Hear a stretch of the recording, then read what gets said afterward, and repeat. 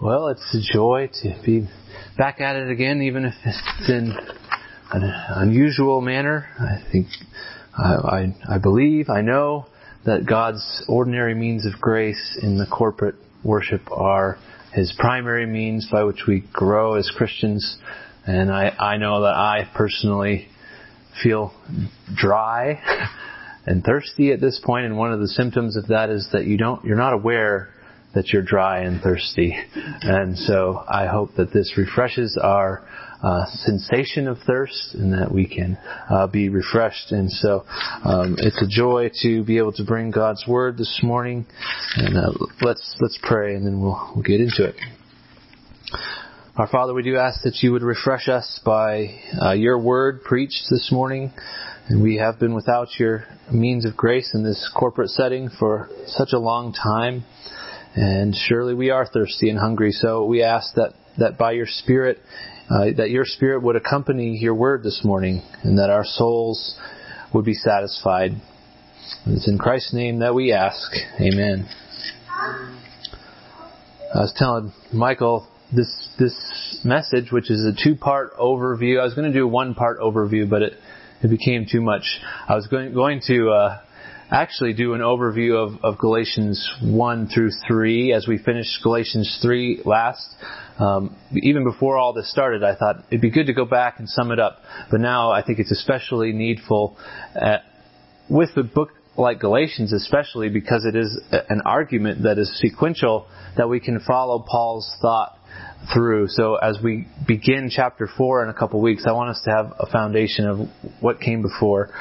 And so I was telling Michael, this is basically the biblical foundation of what he just talked about in Sunday school historically. This is basically the same subject from another angle. And so that's always fun in the providence of God. So you recall that in Galatians, the book was written by the Apostle Paul to the Galatians, who are Gentiles in the region of modern-day Turkey, under pressure from a Judaizing heresy. That is a heresy that promoted the continued use of the Mosaic traditions and laws, and in fact required those, it seems, for salvation or for justification, such as circumcision, probably food laws and the like as well. And so Paul is, of course, writing to refute this heresy and also to proclaim the gospel and the gospel's implications to this congregation or group of congregations in this region. So as we're going to overview chapters 1 and 2 this morning, and I think Galatians 1, 6 through 12, as we won't be able to read the whole of 1 and 2, Galatians 1, 6 through 12 is a good summary of the point that Paul's making in these 2 chapters. So we'll read that together. If you would stand for the reading of God's Word.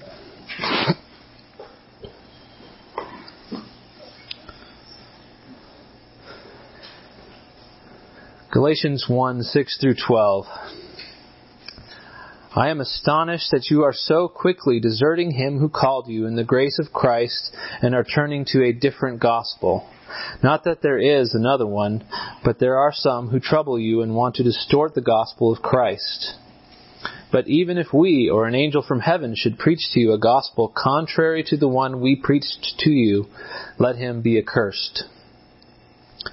As we have said before, now I say again, if anyone is preaching to you a gospel contrary to the one you received, let him be accursed.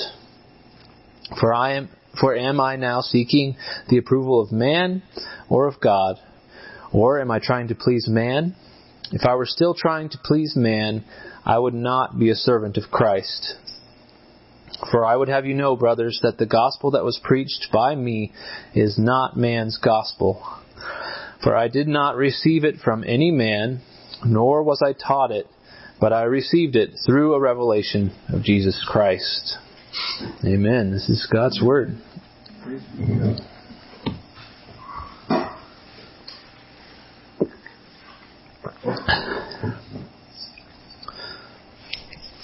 So, the most natural, basic human question, if we're honest with ourselves, is how can we have peace with God? That's how Paul begins the book. in verses 1 through 5. And most answers take the form of an instruction manual. But the Bible's answer to that question comes more in the form of news. Good news. We know that the word gospel means good news. So often we get instruction manual answers, but the gospel is a news answer. Now, to read a piece of news effectively, you have to be able to analyze two things. You have to analyze the source and the content of that news. Thus far, chapters 1 through 3, Paul has been focusing really on these two items, defending the credibility of his source material, if you will, and proving the reliability of the content of his message. And over the next couple of weeks, I'm going to go over these two basic points, and you'll see them in the outline I gave to you. By way of review of Galatians 1 through 3, number 1, in chapters 1 and 2, Paul's source and reliability as a messenger. And the application there is that to reject Paul's gospel is to reject Christ's gospel. They're one and the same. And then in chapter 3, he's proving the veracity of the content of his message. And the application there is that to reject Paul's gospel is to reject God's promise or promises. So we'll focus on the first one today. And again, I gave you that outline so you could kind of follow along. I'll just kind of go through each of those text blocks. They basically, for the most part, follow the sermons that I've already gone through. So we'll work our way through that outline this morning by way of review. So beginning with that first point, chapters 1 and 2, Paul's source and reliability as a messenger, and the application being to reject Paul's gospel is to reject Christ's gospel. And he begins in chapter 1, verses 1 through 5, with the greeting, and he opens the letter basically by stating his commission. What's his title and who sent him? In Galatians 1,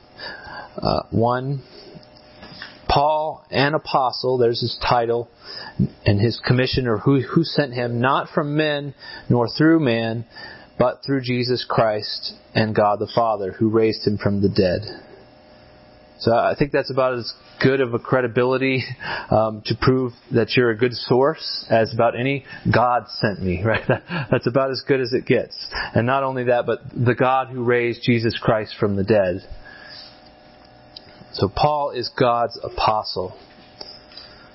Now he also opens the letter in these verses with something of a preview of the content of his overall message. When he says peace, or really the message is peace with God, by grace, through Christ, for God's glory. Peace with God, by grace, through Christ, for God's glory. And in 3 through 5, he says, grace to you and peace from God our Father and the Lord Jesus Christ, who gave himself for our sins, to deliver us from the present evil age, according to the will of our God and Father, to whom be the glory forever and ever. Amen. Now, of course, this simple statement isn't quite enough to deal with the issue at hand in the Galatian church. There are detractors. That's the reason he's writing the message, is there's people contradicting that basic statement. And so they're not going to settle for a mere statement of his position on a broad level. He has to prove himself, and hence the rest of the letter. But that's kind of a summary of what he's getting at. Peace with God by grace through Jesus Christ. And we should pause and think that this letter gets at the heart of the most important issue we can really grapple with, is how can sinners be at peace with God? And these two chapters deal really with a question that's nearly as important. And in fact, we can't really answer the first question without the second question. And this gets at what Michael was talking about in Sunday school. And that second question is, what is the source of this message, this news of peace with God? That tells us how we can have peace. Is it a reliable source? We need to ask that question first. So right out of the gate, Paul's claim is to be a messenger sent directly from God himself. And that may seem like the most natural thing in the world to us who are Christians, who are used to that kind of talk. And we may take it for granted. But this really is not the normal. There's just a handful of men who have served that role for God. And we should be extremely grateful that we have such a revelation, and a reliable revelation given to us as a base from which to build our lives. Now, I think faster than any of his epistles, maybe faster than any other book besides Jude, Paul just jumps in and hits the issue head on here in Galatians. This is the controversy that sparked the letter in 6 through 9 of chapter 1. I've labeled that another gospel. Paul here, he says he's astonished that they are abandoning Christ for a different gospel. A different gospel. His language reveals really how strongly he feels here in 6 through 9. He lays his cards out on the table. He says that a gospel that is not his gospel, that he originally preached, is not Christ's gospel. It's a different gospel. And in verse 6, he goes as far as to equate turning to a different gospel with deserting God. That's how serious Paul is about this. And then he goes on to pronounce really 2 anathemas. Basically, let anyone who preaches a different gospel, who changes this gospel, be damned. And Paul will continue to strike this same nail over and over again through the first 2 chapters. And his gospel is Christ's gospel. That's his point. His gospel that he originally preached is the only gospel because it is Christ's gospel. And this really, I think, is so practical in our everyday lives, both just as we walk through life and apologetically as we talk to other people. For example, in my life, the question arises in all kinds of circumstances around this question of kind of where do we draw lines? Like, at what point is a professing Christian outside the bounds of orthodoxy? That question, for some reason, maybe it's just me and the role I play in the community, but it comes up all the time. Where do we draw lines? How do we draw lines? And I think the answer is, is this person changing the gospel? Is this different from Paul's gospel? Even on a single point. Here, circumcision. Is it different? Rome, for example, as Michael spoke about, probably 8 or 10 different ways they changed the gospel, or more. I don't know. Or word of faith, prosperity gospel, changes the gospel. Mormons obviously changed the gospel. We know those are obvious people to pick on. But also, we should raise the question, does this particular church or group or person that we're discussing change that second point, that second most important question, the one of source? The first being, again, how can we have peace with God? We need to ask ourselves the question, what is their understanding of revelation, of God's speaking to us? Because if they change that, the gospel will change, inevitably. I've had the same conversation probably 3 times or more in the last month, kind of revolving around this idea that my dear brothers and sisters who have a looser view of the revelation of God often tend to have a pseudo-relativistic attitude where basically what the Bible means to me is what it means to me, what it means to you, it means to you. And we're going to be all very inclusive unless you have a very specific systematic set of doctrine. And I keep pointing out that my concern is it may not be this generation, but the next or the next will take that mindset to its logical conclusion. Unless the grace of God intervenes, they will no longer be Christians in a few generations if there's this prevailing relativism in the back of their minds, this disbelief in the perspicuity of the revelation of God in Scripture. So our source material impacts our message, and Paul is clear that there is to be one gospel message and one source, which is God. Now the objectors might say, wait a minute. Now, who does Paul think he is? Why does he get to say which gospel is the right one? What gives him the right to speak this way? And Paul's credibility comes from two parts of his personal story that he entails here in these first two chapters. And the first is his conversion, and the second is his affirmation by the other apostles. So in chapter 1, verse 10, and through chapter 2, verse 10, we get Paul's story. And the first half of that is Paul's conversion in 1:10 through 24. So in 11 and 12, Paul announces his gospel is not really his gospel. It's not man's gospel. He says in 11 and 12, "For I would have you know, brothers, that the gospel that was preached by me is not man's gospel. For I did not receive it from any man, nor was I taught it, but I received it through a revelation of Jesus Christ." Obviously, we know Paul's conversion story. It was so dramatic. This most zealous hater of the way was going around imprisoning Christians. He affirmed the stoning of Stephen. He hated Christ. And God, he says, who set him apart for the express purpose of preaching the gospel to the Gentiles, knocked him on the ground and then raised him back up again to preach, to be a preacher of that same gospel which he so hated. And the church, he says, glorified God that God converted a prosecutor into a preacher. Now, Paul's authority in his message did not come from Jerusalem. He makes that clear. Not from the other apostles. He had minimal interaction with them at the beginning. He was going around preaching and he had minimal interaction. And it didn't come from within himself either. Why would he who hated the church invent this gospel and begin preaching it?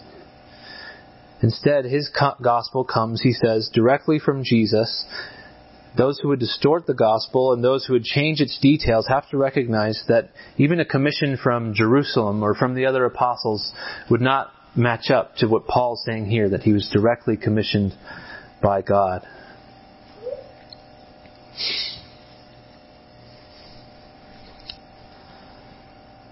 So that's why Paul speaks the way that he does. And that's why he has the confidence that he has, is that it's not that he thinks that God is so great. He thinks that God is so great. And that God's word is so true. His message comes from Jesus himself. Of course, there were others commissioned by Christ, just like Paul was, other apostles, and we have to ask, did their input mean nothing to Paul? And of course the answer is no. Paul is not a lone ranger. He's with a vision from God. His message fits with the other apostles' message. So in chapter 2, verses 1 through 10, we have Paul's apostolic affirmation. He says, which is amazing. He preached for 14 years from his conversion, and then he went ahead and went up to Jerusalem because of a vision from God to make sure, he says, that he was not running in vain. So when he went there, he received full affirmation from these other apostles of not only the content of his gospel, but also his membership among the apostolic band. And they extend the right hand of fellowship to Paul and Barnabas, and he reports that the apostles added nothing to his gospel. That he was not running in vain, and they added nothing to what he had already been preaching. And they saw that he was entrusted with the gospel, singular, to the Gentiles, even as Peter had been entrusted with the gospel to the Jews. Now in this passage, 2, 1 through 10, the specifics of the Galatian heresy start to kind of come out. And we see that it had to do with circumcision and the law and freedom. We see that Paul makes an important point that even at Jerusalem, they didn't force Titus, who was a Gentile, to be circumcised. Even though there seemed to be some pressure, some who were of the circumcision party snuck in and were spying out their freedom that they had in Christ, he says. They wanted Titus to be circumcised, but he says, we didn't submit to that because that would have been to corrupt the truth of the gospel.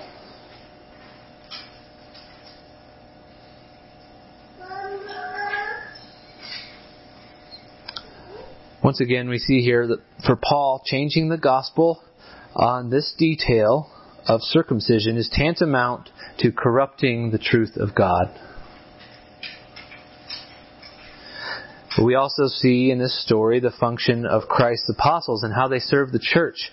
They were not sources of authority in and of themselves, like so many modern people who would call themselves apostle, inventing revelations to manipulate people. But they did have authority in some sense to confirm Paul's gospel message and to affirm him as a fellow apostle. But their authority comes from the message they preach and the person who sent them. And they're only authoritative insofar as they preach Christ, insofar as they represent Christ. And I think that's why it's so important that we make the apostolic testimony front and center in the church. That is the Bible, the New Testament, the whole of the Bible. Ephesians says that the church was built on the foundation of the apostles and the prophets.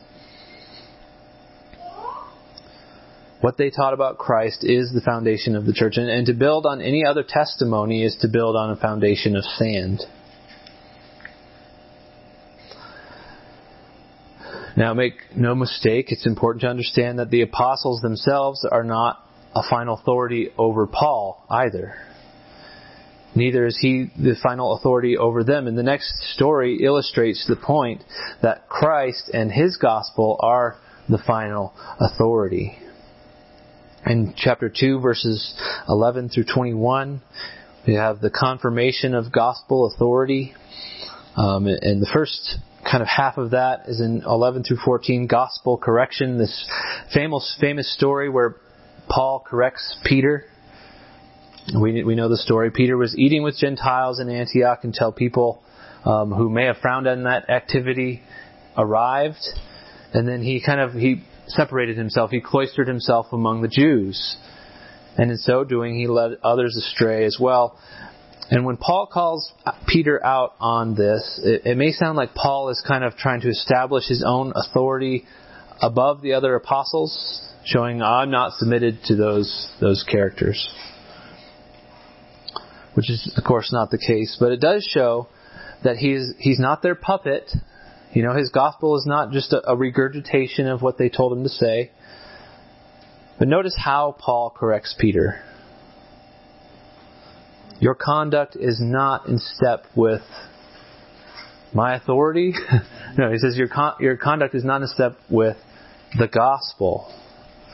Notice the gospel is the authority. It is the word of Christ, the King, that confines the consciences of even the apostles. And we need to keep that in mind. It's not our own word or our own thoughts. It's not necessarily the authority of parents or governments or church officers or pastors. It's not the authority of husbands. Those are all authorities for us insofar as they represent God and His calling on those positions. But their authority only comes from God. The final authority for us in everything is the Word of God. I want us to notice too, before we move on to the next section, is that the gospel impacts the practical details of our lives. I think sometimes we act like the gospel is only a matter of kind of what we believe, about God and sin and Jesus, but we don't understand how it impacts the minor details of our lives. And we see here that it impacts who Paul sits by at the potluck. The most mundane of details, perhaps we might think. Remember, as we walk through life, our walk is either in step or out of step with the gospel. And even the smallest things are reflections of what we believe about the gospel. So I want us to keep that in mind as we walk through our daily lives, that everything we do has a connection to the gospel truth. Now, Paul points out that this need to submit to and walk in step with the gospel is a universal need. And that's the next section, 2:15 and 16. this universal submission to the gospel. He says here, and it's unclear if he's gone back to writing to the Gentiles or if this is still a quote talking to Peter and the Jews at Antioch. Either way, the final audience is Galatia. I think he is still talking till the end of the chapter to the folks in Antioch. But either way, the point is the same. But he says, look, we as Jews, we aren't Gentiles. We know the laws of God. Our heritage is the law of Moses. Yet each person who claims Christ among us has come to a point of recognizing that our keeping the law, the food laws, circumcision laws, etc., will not suffice to justify us. Each of us has come to Christ by faith for our justification. And that's a universal truth. By works of the law, he says, no one, not one person, will be justified. So his point is clear here. If that's true, why are you implying by your actions that you have to obey food laws to be a Christian? Why are you acting like they're necessary? So it is universal. Every last soul has to reckon with this. It is the singular, defined gospel, the one that was entrusted to Paul and to Peter, that stands above everyone as the authority. And it doesn't matter how righteous we are, or we may think we are. It doesn't matter that I keep more laws than my neighbor, on average. At least not in the sense of having the ability to have peace with God. Every last soul must find peace with God, not by working for it, but by faith in Christ. And no exceptions except for Christ himself. So as we go on to finish up chapter 2, Paul answers a likely objection in the last paragraph there. And that is the question of licentiousness that always arrives when we talk about grace. If justification is by faith apart from works, doesn't that open the door for sinners to sin more? Or doesn't that make righteousness an unattainable goal? And doesn't that make Jesus a minister of sin? That's the objection. So the objection answered, is Christ the minister of sin? Chapter 2, verses 17 through 21. Paul really answers by just kind of flipping the tables on his opponents. He says in verse 21 that if righteousness were through the law, then Christ died for no purpose. Basically, righteousness was never intended to be obtained by the law. It was only through Christ and his death that righteousness was ever made available. Jesus did die. And he says we died with him. We were given life in him. So in fact, rather than having a ministry of sin, Christ's ministry is the only one wherein, not even Moses, this is the only ministry wherein righteousness is made available at all. So instead of being a minister of sin, Jesus is the minister of righteousness. Once again, here we see this thrust that's throughout these chapters. Paul is vehement. There's only one gospel, only one way of justification, one way to obtain peace with God, and that is through faith in Christ apart from works of the law. And he's very clear. Anyone who preaches anything different is preaching a different gospel. Anyone who believes otherwise is believing a different gospel. So that's why Paul here is so adamant, so vehement, that to desert the gospel is to desert Christ. And ultimately, throughout the New Testament, Paul's goal is always to lead us to Christ. We have to remember it's not our grasp of the doctrine of justification by faith alone that saves us. It's not even our faith that saves us. It's Christ who saves us. So we reach out with our empty hands to lay hold of Christ.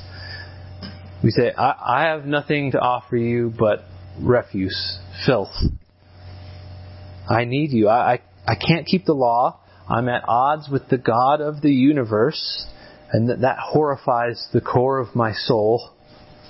And I want to be at peace with Him. So save me, Lord Jesus. And He does when we reach out to Him in faith like that. His shed blood for everyone who would believe in Him. He's propitiated the wrath of God for us. His blood paid the debt we owed so that we could be reckoned righteous or imputed with His righteousness and be clean, reckoned righteous before God. So that it's no longer we who live, but Christ who lives in us. Now consider what he says in verse 21. I do not nullify the grace of God. I do not nullify the grace of God. He's very clear throughout these 2 chapters that those who change the gospel into a works-based righteousness nullify the grace of God. So you can't have grace plus. They distort the gospel of Christ, he says in 1:7. They spoil the truth of the gospel in chapter 2, verse 5. To reject Paul's gospel is to reject Christ's gospel. To reject Christ's gospel is to go it alone, and I don't want to go it alone. I need Jesus. I'll wrap up with this story from 1 Samuel. We've been reading 1 Samuel in our family devotions. And in chapter 11, Saul's kind of just been anointed king, much to his chagrin, it would seem. But he's not really acting as king. In this story, he's still out plowing the field with his oxen, his father's oxen. And the Ammonites besieged the city of Jabesh, an Israelite city, and they asked the Ammonites to make a treaty with them so they won't die. So Nahash, the Ammonite leader, agrees. He says they'll spare the city and make them their servants as long as they can gouge out everyone's right eye. So the people of Jabesh say, well, give us a week to think about it, and we'll send messengers, and if we can't find anybody to save us, we'll go ahead and agree to that treaty. So this message comes to Saul, who's plowing the field with his father's oxen, and the Spirit of the Lord comes upon him, and he chops up these oxen and sends them out throughout Israel and says, this is what's going to happen to anyone who doesn't show up for military duty, essentially. He raises an army in this way. 330,000. And he goes and he crushes the Ammonites. But here's the message that he sends back to the men of Jabesh before they go and destroy the Ammonites. He says, tomorrow, by the time the sun is hot, you shall have salvation. That's news, right? That's good news. That's what I'm talking about. It's not an instruction manual. Do these things and we'll come save you. You know, who's the Roman guy who was just really wealthy? I forget his name, but he would raise these like fire departments, basically, of slaves. And if a building caught on fire, he would go and say, I'll save your building if you'll sell it to me. If you do this, then I'll save you. That's the complete opposite. Tomorrow, by the time the sun is hot, you shall have salvation. That's good news.